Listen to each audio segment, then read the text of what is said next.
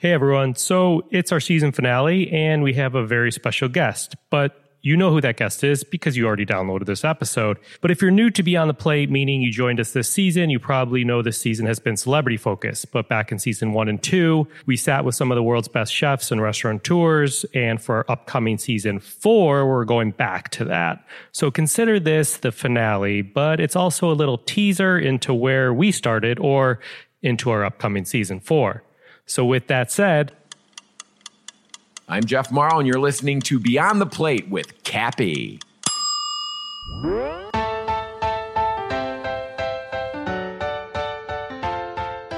got my first, official real job when I was 15, and I worked at the butcher shop. 2 mustachioed butchers, right? Stack of Playboys in the back, chain smoking walk out. I'm like dating myself. You would think I was raised in the 40s, right? Season 3 of Beyond the Plate is made possible with the help of our friends at Martin's Famous Potato Rolls. Hey everyone, this is Cappy, and you're listening to Beyond the Plate, a podcast where I sit down with the world's culinary elite to explore their journey with food and their passion for giving back. Every episode, we share inspiring stories of what it means to be in today's hospitality industry. As you know, this season, we welcomed an amazing group of celebrities such as Neil Patrick Harris and David Burtka, Tiffany Thiessen, Alicia Silverstone, our last guest, Jason Biggs, and plenty more. In one way or another, they all have a connection to the world of food, whether they host a food show or have a cookbook or simply give back through food. We were super excited to have them join us on Beyond the Plate.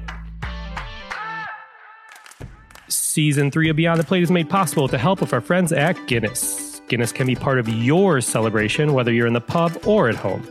Guinness has been brewing great beer for almost 260 years. Whoa! There's more than just the iconic Guinness Draft Stout. And you may have heard that Guinness Draft is too heavy, people may say, to have with a meal, but that's actually not true. It's only 4.2% alcohol by volume, which I did not know, and it has just 126 calories in a 12-ounce pour. Who knew?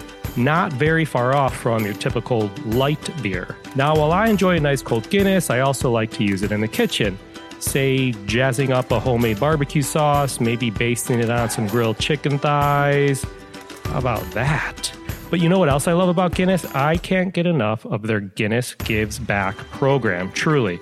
They recently worked with Jeff Morrow, part of this episode, to raise money for food banks in both Chicago and New York. And around St. Paddy's Day, they donated $1 for every Guinness mustache posted to social media with the hashtag #StashForCharity. So the Guinness Gives Back Fund supports nonprofits that contribute to the common good in our communities. The Guinness Gives Back Fund's a corporate donor-advised fund administered by Fairfield County's Community Foundation.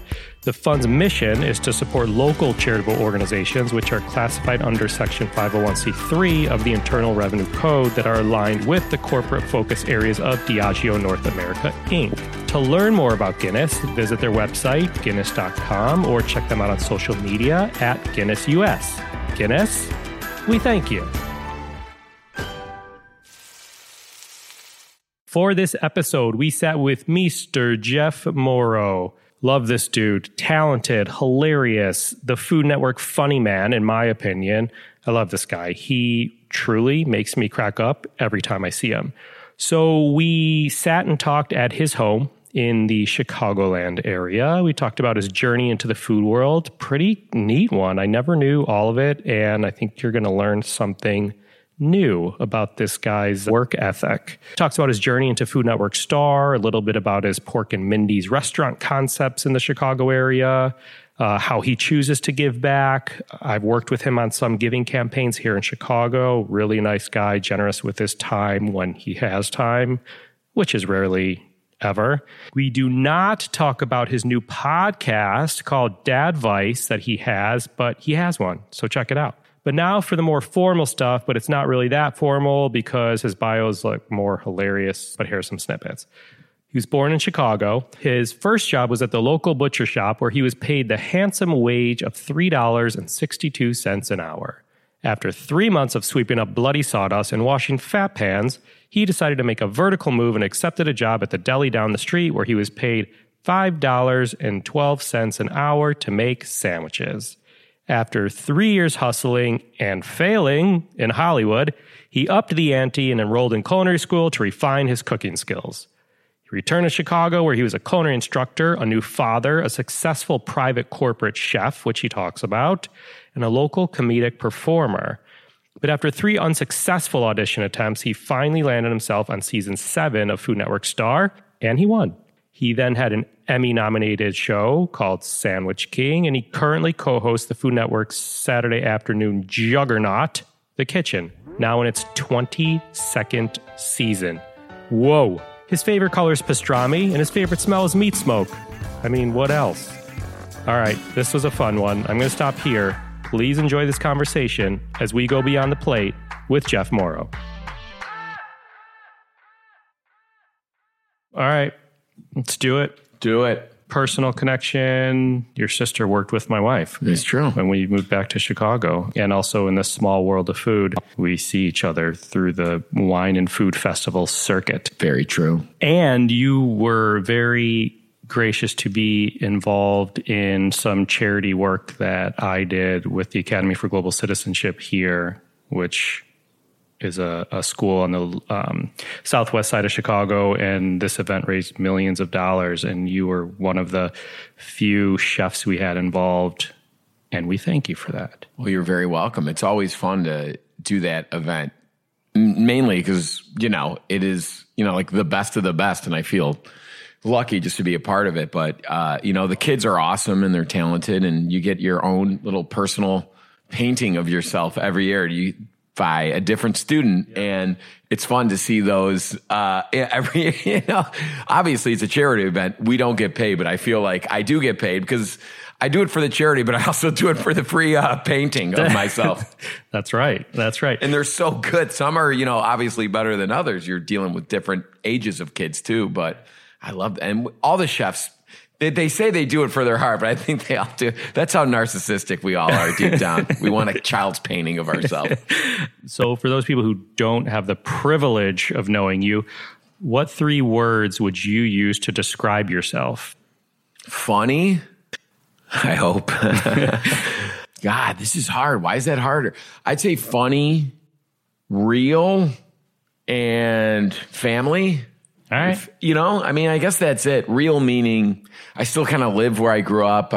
Despite traveling most of the time and working out east most of the time and having to get on a plane to make a buck still, I still keep my family closest, and that's what I mean by real. I try to raise my son in a real environment and not take him.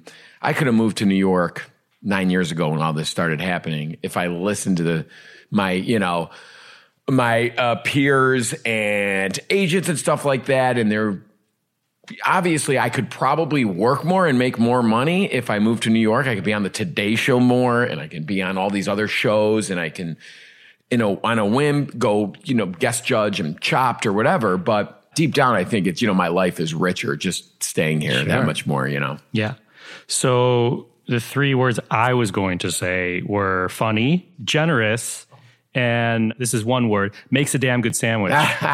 Is that one word? Yeah, I spelled it as one word. That's a mouthful. Can you take us on like a brief ride of your culinary journey, like up until Food Network days? Okay. Like, because I know there's like acting in there. Yes, there's a whole, yes. There's like Tony and Tina's wedding.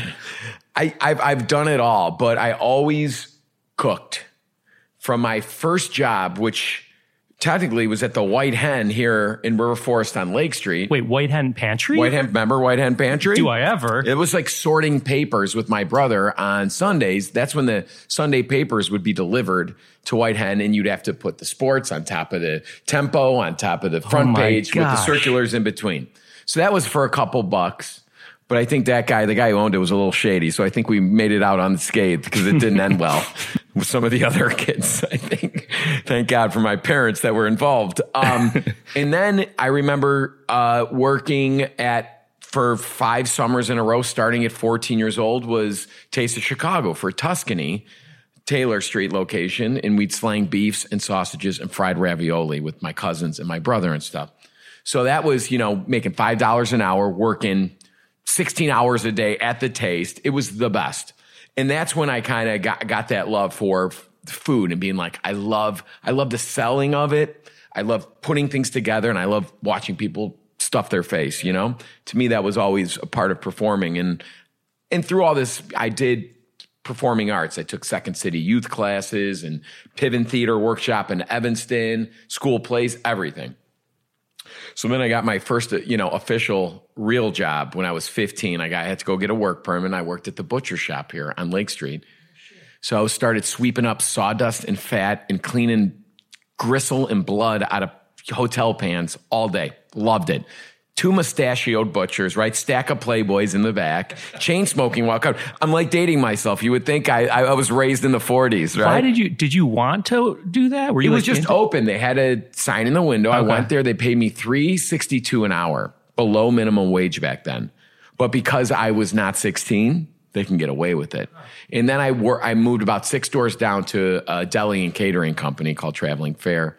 And then he paid me $5 an hour, which I was like, I'm in the money. But that's when I got the love for the sandwich, right? Because I was in charge of slicing meat by the pound and building sandwiches and helping the chef and back with catering stuff.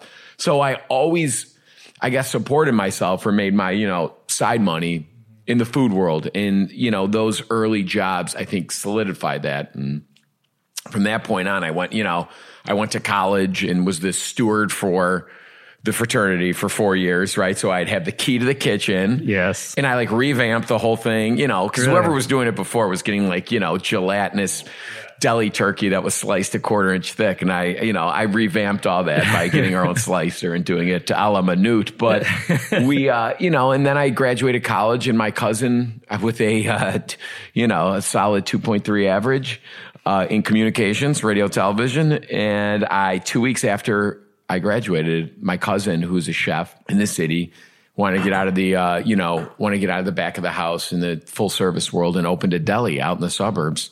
He's like, come on board with me, he just helped me out. And that was, 4 years later, because I got cast in Tony and Tina's Wedding the same week we opened the deli. So I got to do both. It was daytime there and nighttime's Piper's Alley. Dang. That's that. And then eventually culinary school in LA and restaurant and all that stuff. But I've always worked in food. People just think it was like, hey, this guy, he's funny, he needs an angle. It wasn't. It's not. I've worked in food a very, very long time. Why culinary school in LA? Did you go out there for? I went out there to hustle. Comedy, stand-up, improv. I did the Groundlings, shooting from 3 weeks. My cousin is a screenwriter and director. He's like, come on out. We'll produce a cooking show for you. I was like, this is it. I'm in the money.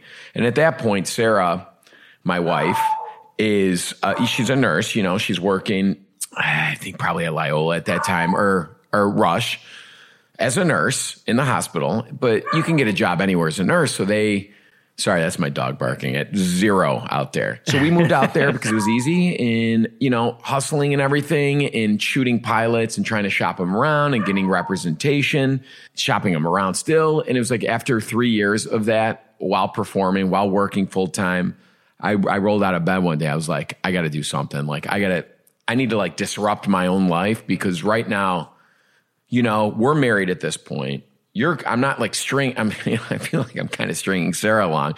She's the main breadwinner, obviously.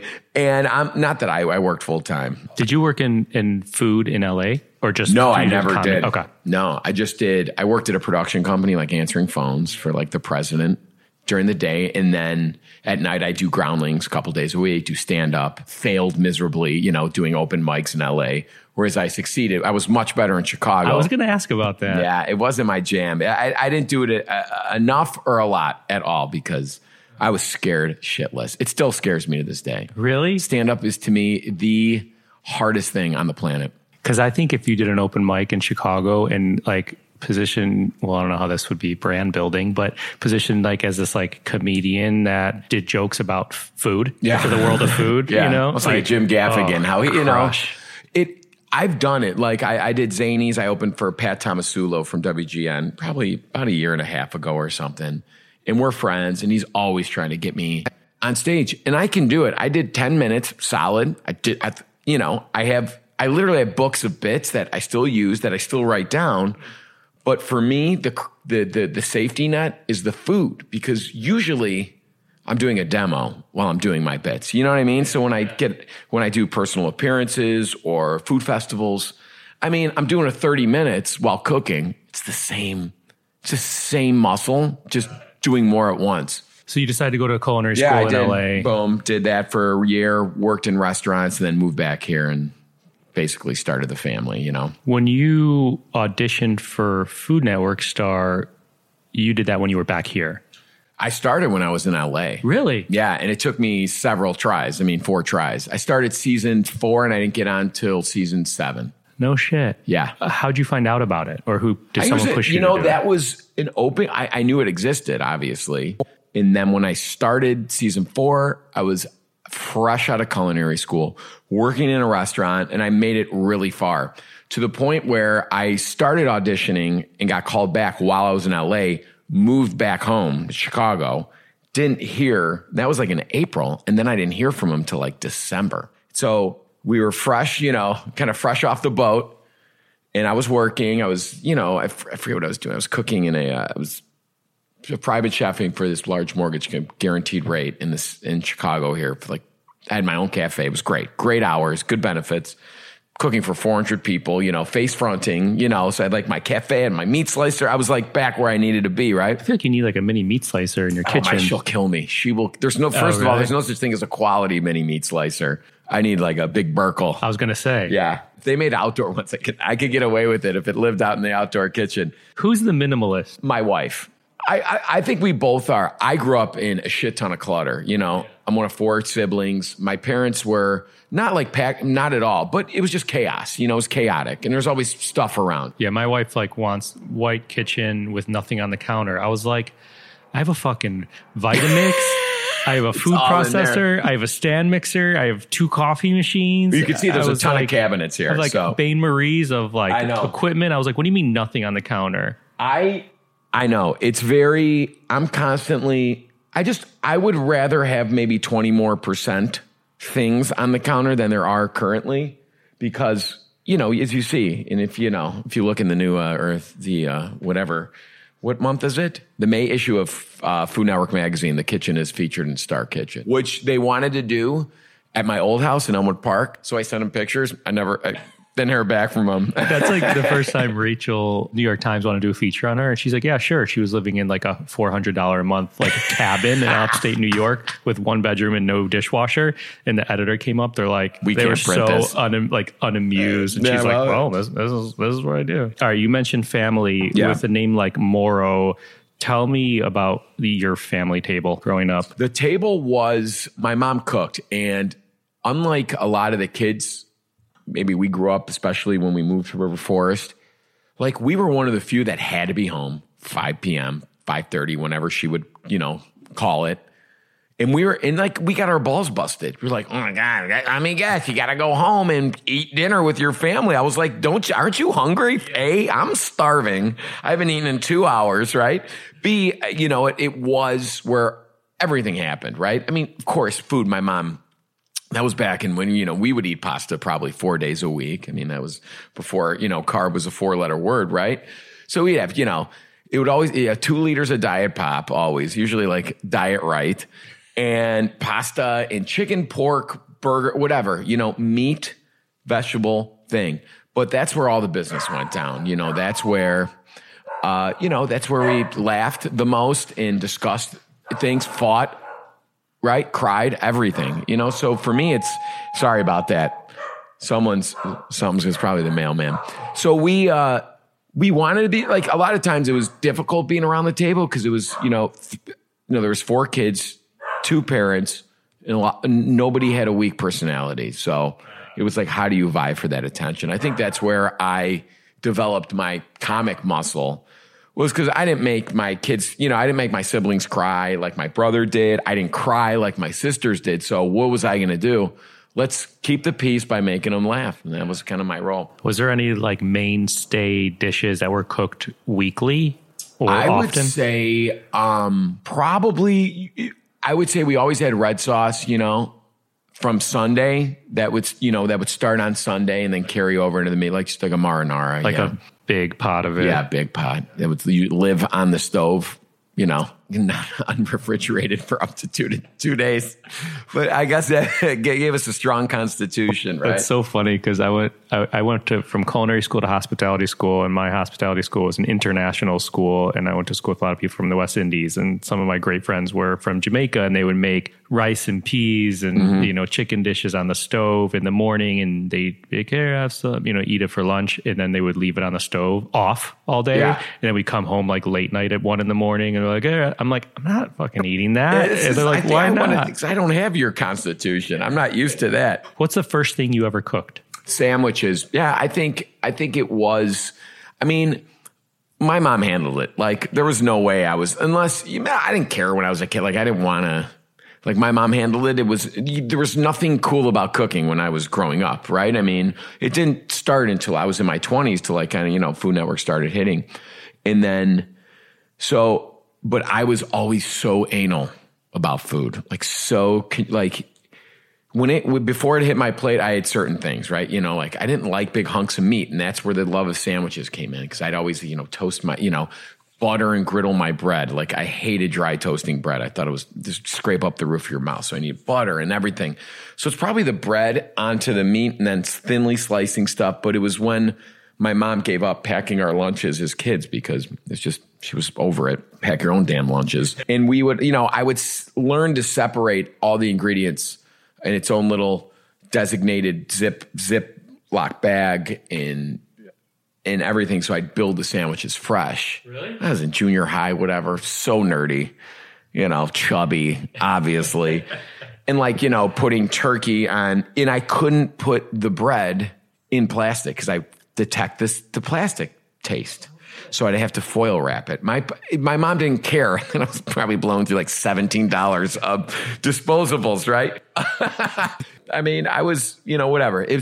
Go green, kids. Don't do that. But for me, it was, if I'm going to eat this thing, I want it to be, and that carried throughout my life. It was even like working in offices or whatever in my teens or 20s and stuff. I would do the same thing. I hated like just whole sandwiches sitting there congealing. Yeah.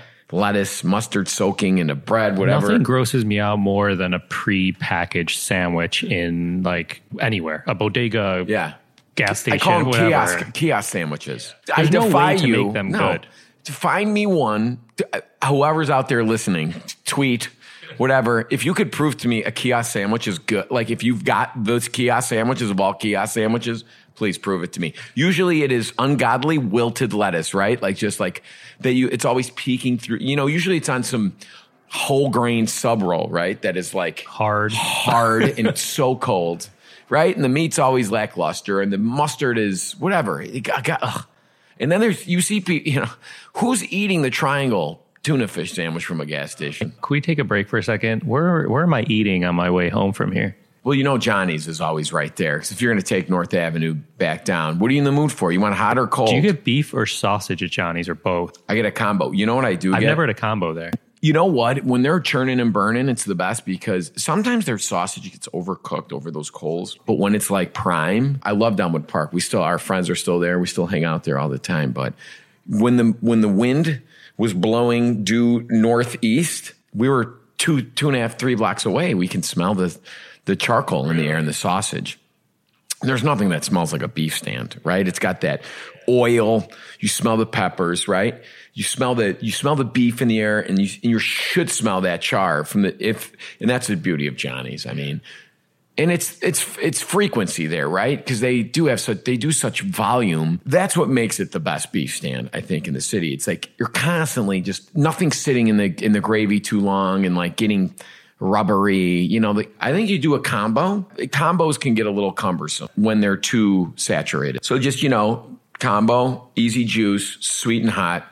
Get it. It's nice enough. Get an Italian ice, small, no cap. Get a Diet Coke. Get some fries and a side of hot dog plain. I love plain hot dogs. Side of hot dog. Oh, always. The Morrow, we go anywhere. My dad's like, can I get I thought you were going to say like a side of cheese. No, a side of Polish. That's another Morrow favorite. Can we get a side of Polish, please? Oh, this is amazing. Polish sausages are incredible because essentially it's like a seasoned hot dog. It's like usually 4 times the size of a normal 10 to 1, natural casing. Oh, that was a great digression, if that is a word. Okay, you mentioned family, and I know you're a family man. You travel a lot. How are you balancing family with TV production? Well, I believe in two things, and that's what I've learned 9 years since doing this television, bit, is number one, I push it. And that means I leave comfortably late enough from my home to wherever I need to go, whereas I don't mess with the potential production, but I'm also not like milking my time away from home, So not to say I'm taking red eyes to New York. I mean, that's just ridiculous. And we've gotten into a system where it's like a 3:00 flight's usually better than an 8:30 p.m. flight because I can get settled, have dinner, wake up, So that's that. And on the other end of it, when I'm done shooting, I'm getting the hell out of Dodge. I don't need to spend an extra night somewhere because if I have to schmooze or if I have to kiss some rings or go out with the agents, whatever, I do it enough. I do allocate time for that, but 75% of the time I'm getting on a plane. Sometimes it is that last flight to go home, wake up, and be at home with my family. Second part is like when I do work, I'm not clubbing, I'm not like hitting the bars till 2 a.m., which is always an option in our world. I've kind of set a precedence where I don't do that. Again, I'll go out to dinner, schmooze. I'll do whatever I need to do to keep the name out there, right? Yeah. Play the game. But generally, I go back to the hotel, whatever. I eat, I wake up, I work out as much as I can, and shoot. So I'm fresh. So I do my job well or better than anybody because I'm fresh.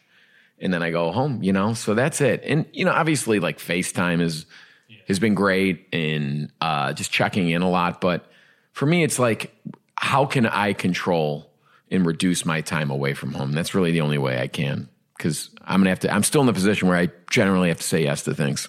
You know what I mean? I can't know stuff, I'm busy, but for me, it's like, you got to keep it going. Are there deals or rules with the wife or your son? Like as far as what? Elaborate. If you're away for these 2 weeks, then we're going to Mexico for this week. You know what? No, as long as I'm like home for the weekend and she, Do you try and be home on weekends? Yeah. Luckily with television production, it doesn't occur that much on the weekends. And then with the restaurants and everything, I mean, we're at 1 million, we're in all these Marianos. So that keeps me very busy here. Whereas before I can kind of come home from a week-long shoot and veg out for 3-4 days, but before maybe I have to get on a plane. But now it's like, it's good. There's stuff to do here. You know what? Idle hands. That's the thing. I do get the rule is usually when I start getting, like my wife wants me to work, right? Sarah's like, go, you've been home 2 days. You're starting to get crabby and irpy and short with Lorenzo. I'm not perfect, but low hanging fruit. It's usually your wife and kid and dogs, right? Yeah. So if I'm busier, I'm usually a little more even keeled. Do you enjoy going into the restaurants? Yeah, for the most part. It's how usually many? Stressful. So there's the Pork and Minnie's location in Bucktown around the corner from my house, but you just mentioned there's a bunch. Yeah, so we have that. We have 2 in the Loop in food halls. We're in, Forum 55 in Well Street Market. So those are, obviously more lunchtime spots, and those are fun to go to because it's like, it's always, you do the same amount of tickets in an hour and a half than you do at the brick and mortars, right? And we're building one on North Avenue in between Johnny's and Alpine. So that should start construction. I've never been to Alpine. In 9 days. Alpine's great. You told me about Alpine a while ago. It's good. You know what? Maybe it's a little lighter than a combo. I love it. It's just like a Italian deli. Yeah. Good bread. Okay. They use Toronto. They used to use Ganella. Okay, but it's good. So then we have we're in a lot of food halls. One in Lyle in a corporate food hall. We're in Denver, Minneapolis. We're at Wrigley Field in the bleachers, and now we're at 10 officially open now. By September, it'll be 24 Marianos, grocerants as we call them, serving full menus plus hot grab and go, cold grab and go. We're smoking meatloafs, our own ribs, smoking brisket, pastrami by the pound, brisket by the pound. Kiosk sandwiches? No kiosk sandwiches. I refuse. We do have some grab and go at the one in Ravenswood where people love but they're foil wrapped under the heat. It's freshly made. We only do 2 of each at once. You don't put 55 sandwiches out and sell 2.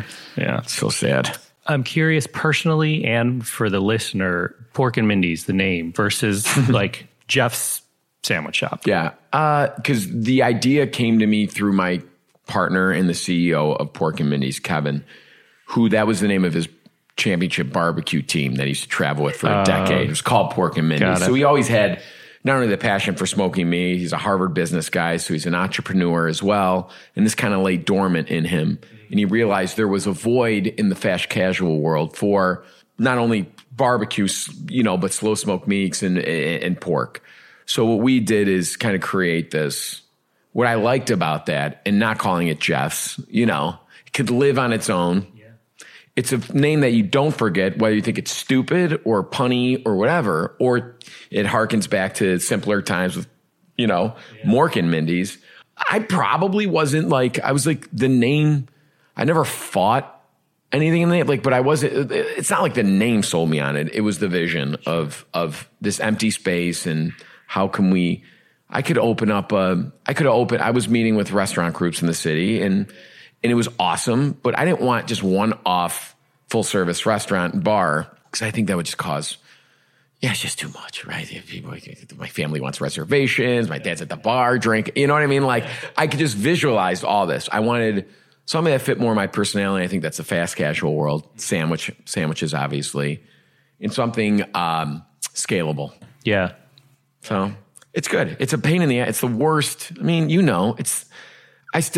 people think I'm rolling in money. I'm like, it's a restaurant. You don't roll in money ever unless, you're the very few, and hopefully we're going to get there and we're well on our way there. But the first 3 years have been hard. Yeah. It's so much turnover and losses and things. And it's like, why am I doing this? I have to remind myself every morning. And I guess the good part about not having your name on it is that you don't have to read reviews saying, I went to Jeff's Sandwich Shop and he wasn't there. See? And that's the first, people get mad. Now, Bucktown is good. Like the other one, Bucktown's our flagship, and we're going to revamp it into probably a training ghost kitchen to do Uber Eats and all that stuff out of it, because it's a hard location. And with my fan base, we get people going there once, but the parking's so bad and the city traffic is horrendous, especially in that neck of the woods. If you're not used to driving through Wicker Park or Bucktown with the diagonal streets, it can get a little confusing if you're not a city dweller. Yeah. So it's like we get dinged a lot because just the logistics of getting there. Whereas when we open in Elmwood Park, that's going to become our flagship. That's where I think spiritually we should have been in the beginning, because it's just, and we got time. It's like, a million free spots over there. We're going to have a rooftop deck. It's going to be more my, our vision. That's at awesome. This point. It's where you grew up, and you grew up going to, what was in that location? If I saw it on your Instagram. The Apothecary, which was like a little drugstore, right? Used to go there and buy Jolly Ranchers and Garbage Pail Kids because I went to school across the street. And so, that's what we're going to call there's going to be a little sign on the rooftop bar. It's going to be called the Apothecary. Yeah, I dig it. It's like an homage. And instead of at the Bucktown location, great, where there's all these jerseys of me, with my name on it that I got from throwing the first pitch at the Sox or the Cubs or doing the shoot the puck at the Blackhawks game. There it's going to be my St. Vincent school photos. Yeah, I love it. Like stupid articles from the Elm Leaves. Yeah. When my baseball team won the championship, right? My only athletic claim to fame, right? So it's just going to be more personal, but also very accessible for everybody. So we're excited about that. We'll be right back with Jeff after this word from our delicious presenting sponsor. Martin's Potato Rolls was founded in the heart of Pennsylvania Dutch country in 1955. Martin's Potato Rolls are the #1 branded hamburger buns in America, and as I like to say, they can make almost any burger taste better. I recently found out from Chef Lee Wolin of Somerset Restaurant in Chicago, who also oversees the menu of Devereaux, the rooftop bar at the Viceroy Hotel Chicago, that he's got a burger on the menu with the Martin's rolls, so I'm on it and I will have to report back. Moving on, here is what I love about Martin's. Their mission encompasses more than just baking great bread and buns and rolls.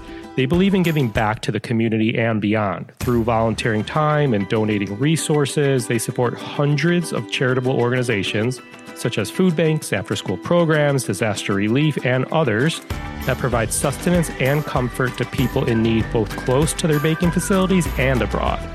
So to learn more about Martin's, please visit their website at potatorolls.com or follow them on the delicious world of social media at Potato Rolls. Martin's, we thank you.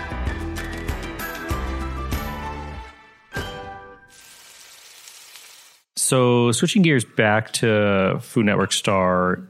So something I didn't clarify, you won season 7 of Food Network Star, but you had said you started auditioning in season 4. So congrats to you for frickin' sticking through it. But tell me, like, why that audition, or why do you think you got it at that point, do you think? I think my story started season 4, right? I did move back to Chicago. I got called back several times while in LA, but like I said, that December, that was the final round of auditioning. They sent me to New York. You know, we did not have Lorenzo at that point. We just moved back. I had a degree. I had the culinary degree. I was working professionally. I thought that's kind of like where the story began. And I made it as far as you can get without being cast. It's a point of auditioning in the Food Network studios, having screen tests, background checks, everything. I thought I got it. Season 4, I was like, this is mine. Standing ovation after my demo, like all this stuff. I was like, I'm cast. And then they never called me back. And I was so crushed. I did it again the next year. And then the year after that. And it was the final season 7. By that point, my son is a year and a half. We got our own condo in the city now no, that's not true. We moved in with my in-laws for a year. So we're dropping Lorenzo off. He's going by Midway, where we were living on the south side, dropping him off every morning at like 6 a.m. by my Sarah's aunts in Elmwood Park. And then she would drop him off I would be on Irving and Montrose. Western and Montrose to pick him up from, it was this loop every day. And it was the worst. Living in a basement, saving up for a house. We moved into the house a month and a half later. Hey, babe. It's my wife, Sarah. It's my wife, Sarah. Why am I? I'm sorry to interrupt. Thank you. How you doing? Good. I'm going to rush up and talk to save an appointment. Oh, what do you have an appointment? What's your appointment? Skin doctor. Oh, boy. My yearly skin That's right. This is a public service announcement. Get a skin scan. By the way, that's a good PSA. When I interviewed Giada at the Wine and Food Festival, she lost her brother. Through melanoma, right? Yeah. And so when I finished interviewing her, I went home it was in Miami. I went back home to Chicago and I got a full body skin test. You got to do it. Like her dad had melanoma and it was, it was not good, but he's fine now. But she's very, very diligent about it, almost to the point where I should probably schedule my next yearly I saw a couple on your lower back earlier when you were bending over. So yeah, what was I saying? So we lived there. So it's like we saved for this house. We did it the old fashioned way, right? We moved into this house in Elmwood Park, small starter home. We had our son. I was like, I'm going to do it one more time. I'm going to send in a video. Was your wife like, really? She's like, I already told her, I go, this is the last time. I go, I swear to God, this is it. I'm happy. I'm going to eventually open my own sandwich shop. I had people at Garrett, where I was private chefing, had a ton of money. They wanted to invest in something. I was ready. I was fine. I was performing at nights, doing stuff like that, scratching each itch, right? She goes, I'm just letting you know. I have a good feeling about this. If you put in this video, and she's very skeptical. She wanted nothing to do with show business, but we've been together since we were 21 and, 40, almost 41. So almost half our lives we spent together. She's been through all of it. She's like, listen, it's, this is it. I go, bullshit. You don't know me. I go, I only fail at this shit. So I send in the video. I got a call in 2 days. They're like, we're flying you out to New York for semifinal casting. Oh, you just sent in a video? I just sent in a video. It was a good video, but it was I'm not saying I didn't half-ass this. I just didn't care because it was this was it. Totally. You let the nerves go in a way. Yeah, I let the nerves go. I didn't put any. What did you make for the audition video?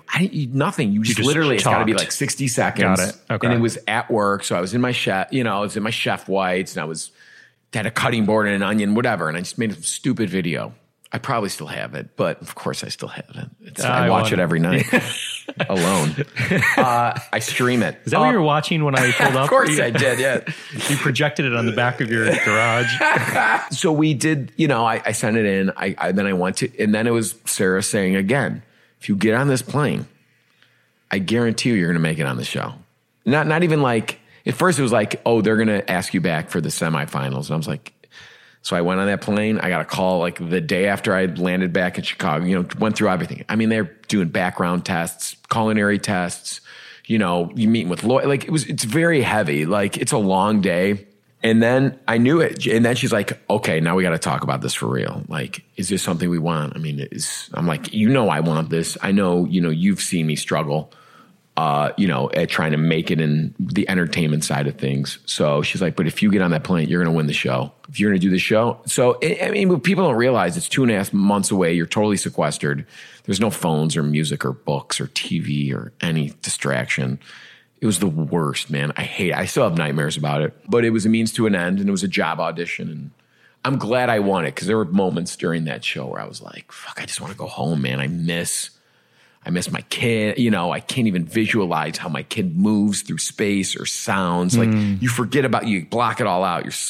You're in a house with a bunch of yahoos. I mean, people who would sign up to do a reality show competition, right? Yeah. It's not, you're abnormal to begin with. Is there a moment when you started shooting, was there a moment you're like, I'm out? Dude, it was like day one. It was the first morning after like the longest day possible. That was like literally waking up, doing the walkthrough when you meet the rest of the cast outside, the Mann's Chinese Theater in LA, it's Hollywood moment. And everybody I met was like, a 6'4" model I felt. And I'm like, chubby kid in a double XL, shirt from Burlington Goat Factory where there's more than just goats. And in that, I was like, fine. Okay. And now you do the first audition and you make your first culinary battle, quick fire, whatever. I forget what they call it. Food, Star Kitchen Challenge. I don't know what the hell they called it, but I did fine. But it was that next morning when it was like the full big like elimination competition when they woke us up at like 3:30 in the morning after like 3 hours of sleep, and there was no hot water in any of the bathrooms, and we're like taking these cold showers. I'm like, these motherfuckers, they're trying to break us already, And there are moments like that, and that was back when they really engineered these reality show cooking, these competitions to break you. So you break on camera, and I wasn't going to let it. So is that day forward? And then, 1 week passes, second week, and then you realize I'm like, this is mine to lose. Like I do have, out of anybody, I have the most performance skill. Like I had the best combination, I think. I was very well versed in both skills. And I was like, if I get too sad, I just took after that moment, that morning, that's where I would, because you couldn't do anything in your free I would take like 3-hour showers.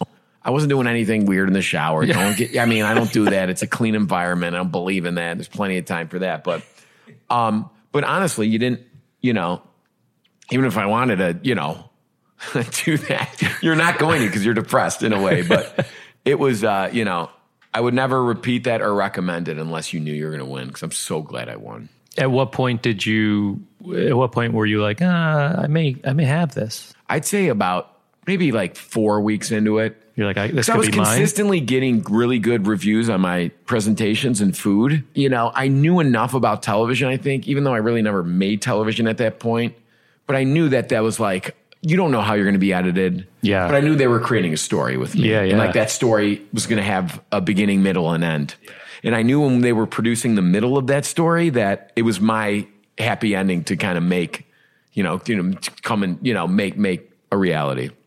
And at the time you were working private chefing for this corporation. What happened? So what happens? You win. Are you just done with that?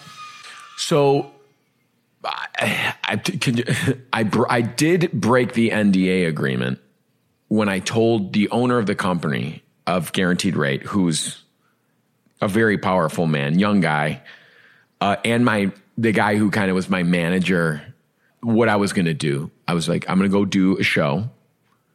Give me 3 months off. Keep my job, because if I lose, I'm still sequestered. They still sequester you. And I need a job to come back home. I need that security. We need this income. just moved into a new house. You know what I mean? It was scary to because it's not like I'm getting paid to do Food Network Star. So I told them, I go, but it's probably in your best interest. I go, I'm feeling this. I'm going to win this. And it's good publicity. So let me train some new hires. I had a couple people working under me at that point already that did a couple of the other locations. So I had a staff that would handle it when I was gone. And by the time I got back to work, nobody knew what I was doing except those two. So now picture yourself. I'm in a 380 person. Should I shut that? Is that someone's building a treehouse? You can't, not in this. There's too many lawsuits in this town. So I got back. At that point, I knew I was top 2. And so business as usual, right? The other guy leaves. I'm back. I'm cooking, doing the thing, slicing meat, making sandwiches, 300 something people. So every question, and I'm interacting with each customer. Yeah, everyone wants to know. 300 times a day. Where were you? Where'd you go? What happened? People thought I went to jail. People thought I went to rehab. Oh, you couldn't even say that you tried out for the show or anything. When I came back, no, because there was no press release yet. Then I went back 2 weeks later for the finale, or maybe it was 4 weeks later. So during that 4 weeks, and then I leave for another week. People were like, oh my God, where'd he go? But that was the finale. I ended up winning. And then a week after I won, so I went back to work again. Same thing, same payment, because contractually you cannot, Erica Slavin, right? Yeah. That was her first month on the job. So it was her first thing, was her and Lauren Muller. Yeah. Now these are two people that work for Food Network PR, and they kind of gave us the good cop, bad cop. And you can probably guess who the bad cop was out of that. And Erica scared the shit out of us day 2 of Food Network Star, being like, if you guys get kicked out, which is most likely going to happen, and you go back to your job saying, this is what I did, or you take a new job, or you start buying car, whatever, win, lose, or draw, you're going to get sued. You cannot change your life. You can't lead on what you were doing, not only by word of mouth by saying I did Food Network Star, but you can't give clues to whether or not you won or not by quitting jobs. So it was scary. So I was like, oh, yes, So I ended up shooting the whole first season of Sandwich King and going back to work before the press release went out for Food Network Star that I was announcing the cast. So I knew it. So here I am, going through the daily grind, right? Not only knowing, I don't need to be here, but B, I already have a whole season of a show under my belt. And here I am, slicing turkey. Expertly, of course. Perfectly even. Part of me was like, I can't wait, I can't wait to start my new life. So the day it was released, it was everybody was like, oh, I knew it. You know what I mean? And then went on 13 weeks because I could not leave the job until the finale. So that was 13 weeks of the show, 300 times a day. You going home this weekend? You going home this weekend? Oh, shit. I didn't even because everybody was obviously pulling. I mean, it was a to-do. I was exhausted. The lies were exhausting. The amount of time, side conversations, people are like, he for sure didn't win because he's still working here. Exactly. That's why they don't want you to leave. Oh, isn't that funny? God, I love you, Erica Slavin. She came in, man. She came in hot too. She was, and it worked. So whatever she did worked, because I mean, I feel like I should know this, but I've thought about most of these steps, but not like that. So now you have a new responsibility because you won this massive show and your life changes a little bit. That was pretty, it was gradual because the journey was so orchestrated in a way by me, and I never lost. I mean, you get frustrated and you give up here and there, but I always had my eye on the prize. So people are like, what was that overnight change like? I go, it was really long. It's 14 years in the making of, moving across country, taking risks, enrolling in culinary school in my mid-20s, just doing a whole bunch of weird shit and dragging my wife through it all. It wasn't so when it happened, it was so tasty. When the show aired and we did the live viewing of the finale at Festa Italiana on Taylor Street, which is, my family's neighborhood. And this was my dad's office is still on Taylor Street. And the organizers, a keg of Peroni and, the mustacholi and a whole tent for us. It was awesome. And they announced it live on stage. It was great. From that moment, it was an overnight change because The Secret was out. I can officially, and then I was on a plane. the next day doing press and Today Show and Good Morning America. And that's when it got real, and that's when it did change overnight. I was like, oh God, cause that's when I did officially leave my previous job that Friday before the Sunday finale. And, and then haven't stopped since, it's like constant travel, right? And hustling even harder, trying to keep it going. Then getting it is almost harder. Yeah. I'm just thinking about the first time I ever met Rachel Ray was in like 2003 or 4. And I met her like in the green room at the South Beach Wine and Food Festival. And I was like, how you doing? She's like, just riding this wave. Yeah. That's what she said to you. So cool. Well, she's the James Brown of Food Network. I mean, there's no harder working person. You see it from the front lines. But when I did, if you ask like when I knew I had Food Network star in the bag was when we did her show. And that was back when the stage rotated and we each got our own, 3-minute demo. And I crushed it. And she knew it. And she said this much and I was like, if I can crush a live studio audience with a demo, with an interview with her and do my job, I was like, I got this. I was at the studio at that time. I was a producer on the show at that point. Yeah. But you don't remember that. No, I remember because I started I would do the advanced production work when the crew was coming in to film. So we always knew who was coming in.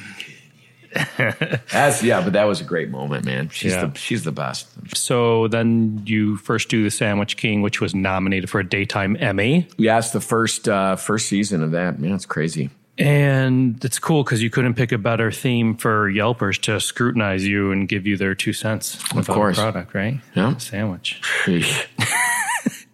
Love me some Yelp. Do you look at or listen to, like when it comes to your restaurant or anything, do you listen to reviews?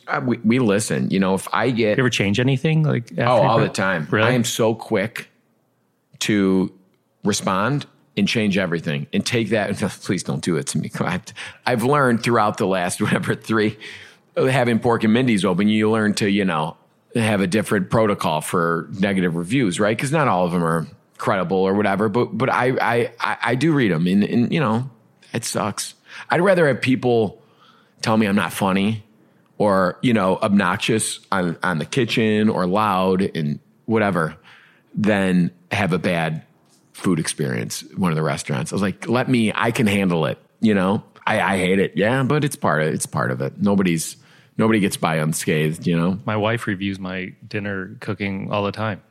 Yes. We sit down and she's how many stars you have right now? This isn't your best dish. I'm like, what the fuck's the matter with it? It's 2.5 stars. Like, you're the one who wanted pasta. I made you a pasta dish. How dare you? Eat it. So you mentioned The Kitchen, which is a super fun show. Mm-hmm.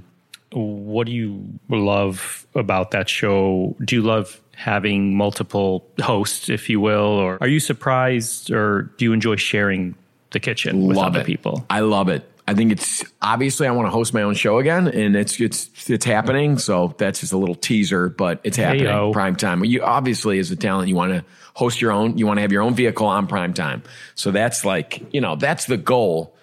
But I don't ever want to stop doing The Kitchen. I think we are better than ever. For me, I've spent my whole life grooming myself in the classroom, playing t-ball and little league, and I was always constantly trying to make people, crack people, be the class I wonder clown. if people laugh at you on The Kitchen. Like when I catch it, I fucking laugh out loud at your random comments or I don't know. I get it. I get them, and I'm like, they make me laugh. That's who I'm doing it for. You know what I mean?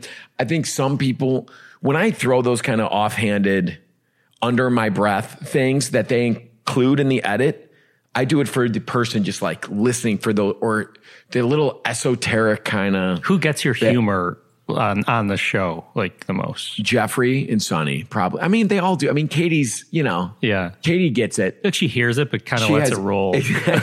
She's got yes, exactly.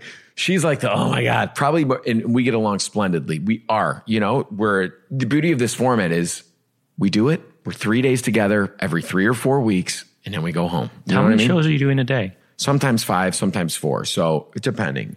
So we get to like bounce and recharge. Whereas I think a lot, if this was like a daily show, I'm sure our patience would run a little thin, but we laugh. We, I'm doing it for them. Like I'm trying to crack up Jeffrey because if you ever come to see a taping, it is like, especially like if it's the third day of filming and it's the last show and 3 acts left, we're a little loosey-goosey and we just can't stop breaking. And it is so much goddamn fun for me. And of course, and then I could feel like, half the crew is rolling their eyes. The other ones are cracking up as well. Usually the camera operators. So, I mean, who am I doing it for? I'm doing it to make Jeffrey laugh and Sonny laugh, make my castmates laugh, trying to make the crew laugh because they sit and live through all this. And most of the camera operators, I mean, they're not like young bucks, man. They're like 58 years old, has worked on so many different shows and so many different world-class talents. Those guys or girls have seen it all. Seen it all. I love interacting with them. So when we did our first pilot, our test pilot, I was like, I think the cameramen should be able to laugh. That was my idea. I go, we need either a live audience here or the crew can chuckle like, what was the comedy? What was his name? Who reviewed? Like, not Tosh. Who was before Tosh? The one guy from Community. Whatever. Like, where it's not a live studio audience, but it's chuckling. You can hear the production chuckle. I was like, we got to have that. I go, I guarantee you I'll be 3 times funnier.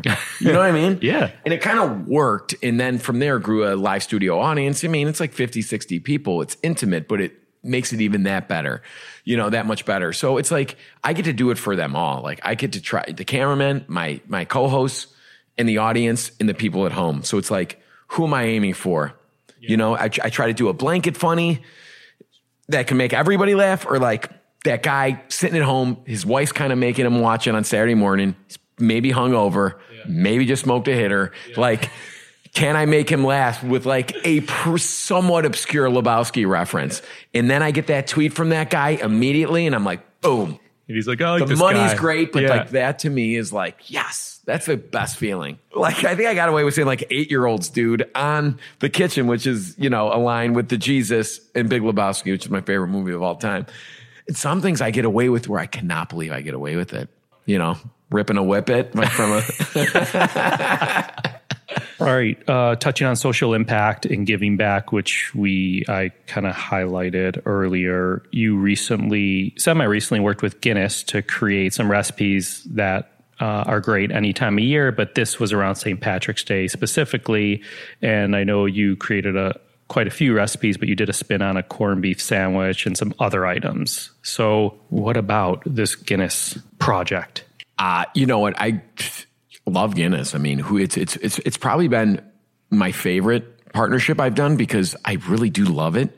And I drink it regularly. And to me, it's one of the unsung heroes of the beer and food pairing world. It's what's crazy? When I was looking into it, I had no clue. I would have guessed total opposite, but it's actually comparable to a light beer. It's in calories. No, it is. It's people think it's like you're drinking this. It's like a milkshake, but it's not. It's as much as like a regular lager or something. Yeah. And then they say like some of the earliest food pairings dated back to like they've been brewing Guinness for like over 200 years, and there's some like old, I don't want to call it a myth, but like a pairing of oysters to Guinness or something. And that still lives on. I mean, they say it's like the original food beer pairing. But I did this corned beef sandwich. My spin was on, buttered griddled Irish soda bread with like jalapenos and cheddar. And then I make kind of like a hybrid of like, what do I want with this corned beef? How can I make it even more Irish? And it's just, I mean, I love Irish soda bread. I mean, I grew up in a very, Italian, full-blooded Italian family. And we lived around mostly Irish people.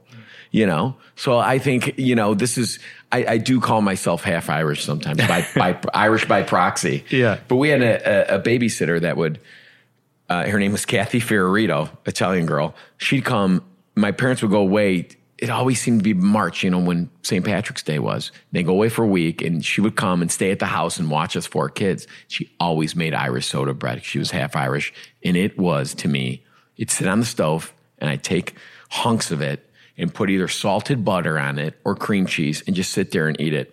Hence my weight, my 8th grade, 240 in 8th grade. But it was at least, I think, that kind of is a personal connection to Irish soda bread and Irish food in general. I like that. So here's another thing that I was intrigued about. Their Guinness Gives Back Fund. Mm-hmm. You did Stash for Charity campaign. Yeah. I mean, I know people are like, what do you mean stash what? I mean, like it's short for mustache, right? Yeah. I defy you to take a sip out of a pint of Guinness, properly poured pint of Guinness and not get your Guinness mustache. Yeah. It's like before people were getting milk mustaches, they were getting Guinness mustaches. Every time you post a photo with your Guinness mustache and hashtag stash for charity, Guinness will donate $1. Which is amazing. So they donated $1 around St. Patty's Day time with you, and you guys were raising money for food banks in both Chicago and New York. Yeah, I did the Oak Park River Forest Food Pantry as well as the New York Food Bank. It's always good to have a great partnership with a great brand, but also to give back during that partnership when you get to kind of step outside the brand and yourself and be a little selfless and give back. I love it. Earlier, I had said one of the 3 words I would use to describe you as generous. And I know you give a lot, whether it's money or time. Mm-hmm. How do you choose where you give your time and what you put your efforts towards? It's not easy. I mean, I'd be surprised if a day goes by where there's not an ask for some charitable donation of time or money or product or whatever it is, right? It comes with the territory, and I learned that very early on. And it's very hard to say no. I labor over it because you want to do everything, but you can't. I'll never work or see my family if I said yes to every, silent auction item. Yeah. You know what I mean? Yeah. I get anxious. Every time I see it, I'm like, oh my God, I feel bad for telling this person no. But you have to learn to say no. But you also, it's very important to get behind charities that you're passionate about, that I could see the results. Not instantly, but so I choose, I do stuff with St. Jude. I do stuff with the food banks. I do stuff with Oak Park River Forest Food Pantry, which is, kind of more of a grassrootsy, food pantry. I have a random question. I'm sorry to cut you off. No, but please. I'm cutting you off. Do it. It's your job. Oak Park River Forest Food Pantry. So you're from that area. Did you know that existed when you were growing up? Hell no. No. A charity I do play for. I say that all the time because I do these Chopped and all these Star Chopped, and you compete for these charities. But I do Hepzibah a lot, which is Hepzibah Children's Home in Oak Park, where my mom was on the board, and she brought us there as kids, which is essentially a foster home for underserved children, abused children, the worst possible scenario if you're a child, and you're there, you had a shitty hand dealt to you. So I remember seeing that as a kid and being like, oh my God, there's this whole subset of children out there that don't have it like us. How dare I complain about anything? So I knew, that very, very early on in my TV career, that was, I knew about it as a kid. My mom had a strong connection to it. We volunteered there as children. So I kept it going, and it's still there, and it's still benefits from whatever I could throw it. Do you do stuff with your son? We've done some stuff like drop off food and, to the kids. And so he sees some of it. I got to be way better. And that's, it's hard. It's hard. You got to do it. But I'm almost ashamed of myself that we're not doing more with it, stuff on the ground, And it's easy, I think, in this business to be like, I'm just going to throw my name on a check, or I'm going to give away something from my restaurant. And that's what I did it. I know. My karma's raised. I get torn with it because there's organizations that will say, hey, we would love to put Rachel Ray's name on our host committee for our invitation. And I'm like, well, I appreciate you thinking of her. It's hard because on one hand, I know her name may help them sell tickets to their fundraiser. But on the other hand, I feel guilty letting them use her name if she's not actually doing something for them. Yeah. But I guess she is. Just the name, the use of the name. Yeah. The star power, the clout, whatever you want to call it. Yeah. is all they're looking for. So me, with these charities, it's like, what drives me crazy is that I feel like a lot of these big events and galas, it's just like who can bring the biggest donation, or who has the best contact that they can use for a live auction item or to put on the host committee. You know what I mean? Like, and it becomes not about, and you got the video and then the speeches and everything. Like, for me, I like boots on the ground stuff. Well, and then you mentioned now you're in the restaurant game, so everyone wants a dinner for four or whatever it is, and people don't realize, as we spoke about earlier, restaurants you're not rolling in dough from restaurants. And so when I meet with someone who wants to meet with me to run an event idea by me, and they're like, and we'll just get this chef to donate, 500 portions of food and a meal at his restaurant. And I was like, why do you think that they have all this money to be able to do that? Like, do you walk into a clothing store and say, can I just get 100 pair of jeans for my event? It doesn't work like that. And then like that's the misconception about the restaurant world. I mean, like, the margins are so thin that you're lucky to, turn a profit and pay your freaking bills, you know? But that's what I love about Chef's Playground. And that is that because there's kids there, you get to meet the kids and see the kids in action and everything. And I like that, I It's like important. seeing results. And you rarely get to see the results of any charitable When work. I became involved with that school, Academy for Global Citizenship, that did the Chef's Playground event for many years, that was one of my main things. I was like, I don't want people to come into this event because I want there to be great chefs and good quality food and have a good experience and value, And I said, I don't want them to come and leave and say, what was that event for again? Yeah. Like, you went in and there were students there from the school, and you kind of got an idea of what this school stood for in a way. So that's cool. All schools should be like that. My God, I wish I went to school like that now. I mean, it's crazy. But you see the results of the donations. It's not like, I mean, that's like the food banks and all that. I mean, that's why it's so important to do boots on the ground stuff and deliver food places. It's because you see people eating it. A lot of time these big, I've been at events in New York, at Cipriani, where it's like this. People are donating. Live auctions are like starting at 50,000. Just to raise a paddle, not even for anything. And then people are donating $1 million on a chef's dinner.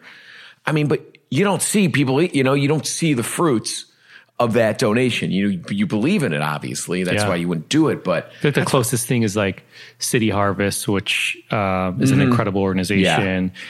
Yeah. They just had their event in April, and they'll have like truck drivers, because they have a fleet of trucks. They go and pick up food at grocery stores or wherever and deliver it to soup kitchens and food pantries. And so they'll bring the truck drivers to the event and sit at a table, and they get to enjoy an event, but they're also acknowledged, which is pretty neat. Yeah. And that's because that cuts food waste too, which is abhorrent. Been bad lately, but we're getting there, I think. Yeah. It's good. All right. Speed round. I'm ready. I got my Scholastic News in front of me here. It's my son's homework. I know it's hard reading, man. It's like the Is that the whole Times thing? It's like 3 pages. It is. Well, Is it always like budget that? concerns. That's about 4 pages. He loves it. That's great. All right. What did you have for dinner last night? We had Thai-style meatballs with pork, ginger, garlic, scallions in there. Real simple. Ground pork with, I got some fresh egg noodles. Is this a lightning round? Because I'm elaborating. Go. H Mart. I went to H Mart for the first time. Oh, really? It was awesome. So I got some baby bok choy and all sorts of sauces that I don't know what the labels were, but man, they taste good. Some crazy ass instant ramen that I can't wait to crack open. And so I made some, pan fried Chinese egg noodles with leftover Thai meatballs that Sarah made. Does Lorenzo help you guys cook? Yeah, he does. When he's not does he like it or distracted? Okay. He loves it. He does. We should probably cook more, but sometimes I'm not going to lie and be like, oh, he's my sous chef, because that would be bullshit. You won't believe. Sometimes you got to get dinner on the table, and I have to get him to Taekwondo, So, but he loves it, man. He loves making eggs and sauteing carrots with fat or butter, whatever, and tossing the pan, chopping things. He's good. Nice. He's good. He's above average. Yeah, that's good. Name a smell in the kitchen you love. Beef fat, like sizzling beef fat, whether in steak or burger form. Yeah. Yes. Smell in the kitchen you hate. like yesterday's salmon. Ugh. Onion in the garbage. Oh. When you're done, when you're cleaned up, you're like, shit, it stinks. You got to take the I garbage feel out. like my wife smells that like from a block away. Yeah. She'll walk in and be like, what'd you do with the onion? I'm like, I finished with that onion so long ago. How Yeah. do you know it's still lingering? You know, what pisses you off in the kitchen? And you could take this like in your restaurants. I hate when people aren't using their space wisely. You know what I mean? Keeping stuff in front of them, making it easier on themselves, right? Wasting it, like whether in the restaurant or at home, if I'm cooking with somebody, they will not be mentioned. And you see them kind of like the prep bowl's over here and the cutting board's here. And then they keep running to the sink to grab. I'm like, just put it all in front of you. Like, don't, and especially with my son, I have to teach him, right? Time management. While you're gathering your ingredients, get your pan. Yeah. Set it to medium. There's no reason you have to wait for your pan. If you use your time, time is money, young man. So I hate that time management. And I guess I hate waste too. Yeah. What makes you happy in the kitchen? Music while cooking. Oh, it's my favorite. I got speakers all over this house. I have a record player that connects to the speakers. I have buttons where I could play Sirius XM, whether I want to listen to Howard Stern or Sirius XMU. I press a button like it's constant. Wait, what are your go-to Sirius stations? XMU, Howard 100, Howard 101. I'm a giant Howard Stern fan. I've been on the wrap-up show 3 times. It's my claim to fame. And not on the main show, the wrap-up show. Sirius XMU, Grateful Dead. What's XM? What number is XMU? XMU is 26, I think. It's like indie rock. Okay. And anything newer and kind of pitchforky, as I like to say, Good plays on there. But that's where I usually find new music. I like Grateful Dead, Beatles. Those are probably top 3. Got it. It's a whole spectrum of stuff. Yeah, I got to add some of those to my favorites. Yes, your favorite. Jam On can be good. 90s on 90. Yeah, I like both of those. Spectrum, Coffee House? It's a little too No? sleepy for me. All right. Spa. I used funny story. We used to, of course, you have young twins, so you know the importance of a nap, right? And not disturbing the nap because it's your time to either nap or not have to deal with shit. So we would Lorenzo would fall asleep in the car all the time, right? Whether we're trucking him or, like the path I used to say, he'd be in the car a lot as a baby and a toddler. So if his nap time, you time it, he'd be out cold.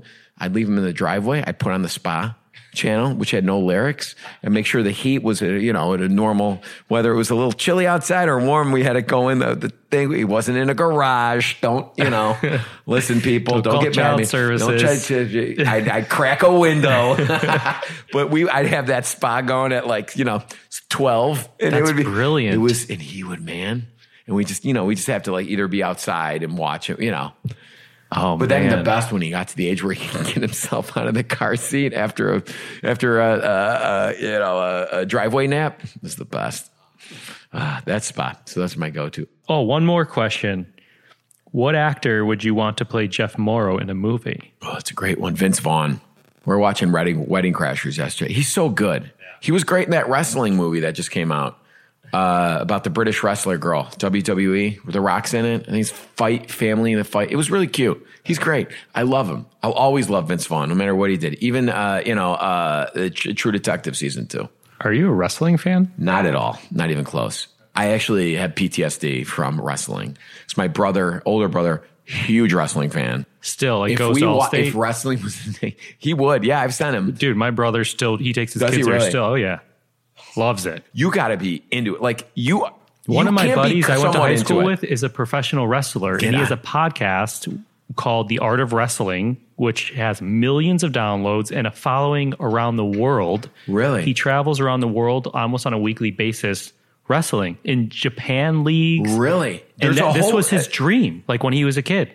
And he went to Western Michigan, I believe, or a school in Michigan, played football for a year or two, and wound up going to wrestling college. Get the hell out of here. People love, you're not like a casual wrestling fan. You are either not in your radar. Or you are there with the sign. Spitting on friggin' whoever. Triple H. That's all I know. But it's like my brother, I think he doesn't follow it anymore, but he loved it growing up. And I kind of liked it, but I knew, man, if wrestling was on that once a week or WrestleMania, I would get my ass whooped. It would be like 2 matches in, he'd give me that eye, man. Next thing you know, I'd be in a figure 4 leg lock on the living room floor, screaming for my parents to come save me. Like knocking out teeth, bloody. You could see I've got several scars on my face. They're all from my brother.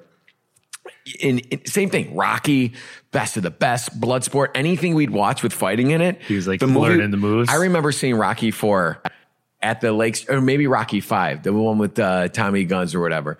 Rocky 5 at the Lake Street Theater. And I remember walking across the Lake Street with my brother, and I knew he had this look, and he's like, the movie was over, right? Who's not charged up after watching any Rocky, whether it's like Rocky 1 or Rocky 15? We went home. I got whooped. Like, you know, I mean, it's not like I was abused by my, like it was, you know, as a normal brother would normally somewhat beat up his younger sibling, but I knew it. Like, so I can't do it. It's not like I'm adverse to violence, but wrestling, I don't know. It doesn't do it for me. All right. Closing, the real closer. The real closer. What advice would you give to a 25-year-old Jeff Morrow? What advice would I give to a 20?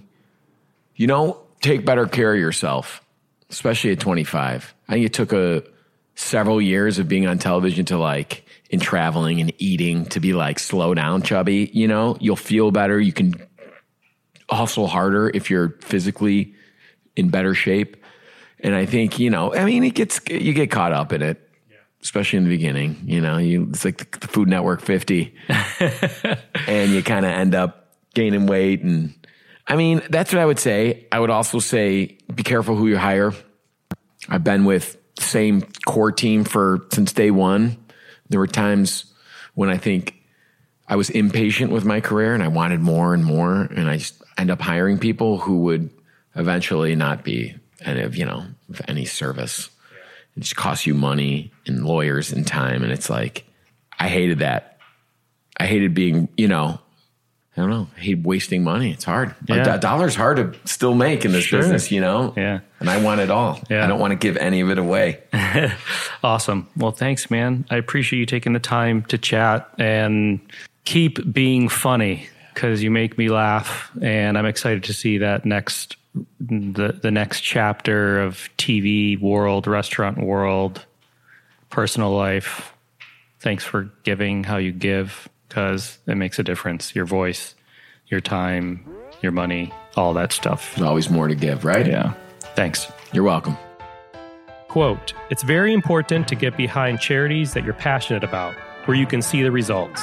Thanks again to Jeff Morrow. Find him at jeffmorrow.com. Find me and keep up to date with this podcast across all social media platforms at On Cappy's Plate, or go to BeyondThePlatePodcast.com. Beyond the Plate is on Twitter at BT Plate Podcast and Facebook. Big thank you. This episode was produced by myself along with Ian Cohen, Joel Yeaton, Sean Petrosian. Thank you all. Thank you to Andrew Glatt for your social media expertise. And our music has been composed by Goldford. Find him at iGoldford. Thank you, Jeffrey Goldford. As always, a special shout out to my wife, Katie, for letting me nag her to edit things that I write week after week. Please rate, review, and or subscribe to this podcast on your listening site of choice. Thank you for listening to this season 3 of Beyond the Play. We hope you enjoyed it. Stay tuned for updates on season 4. We're going to take a nap for a minute. I'm Cappy, and remember, there are never too many cooks in the kitchen.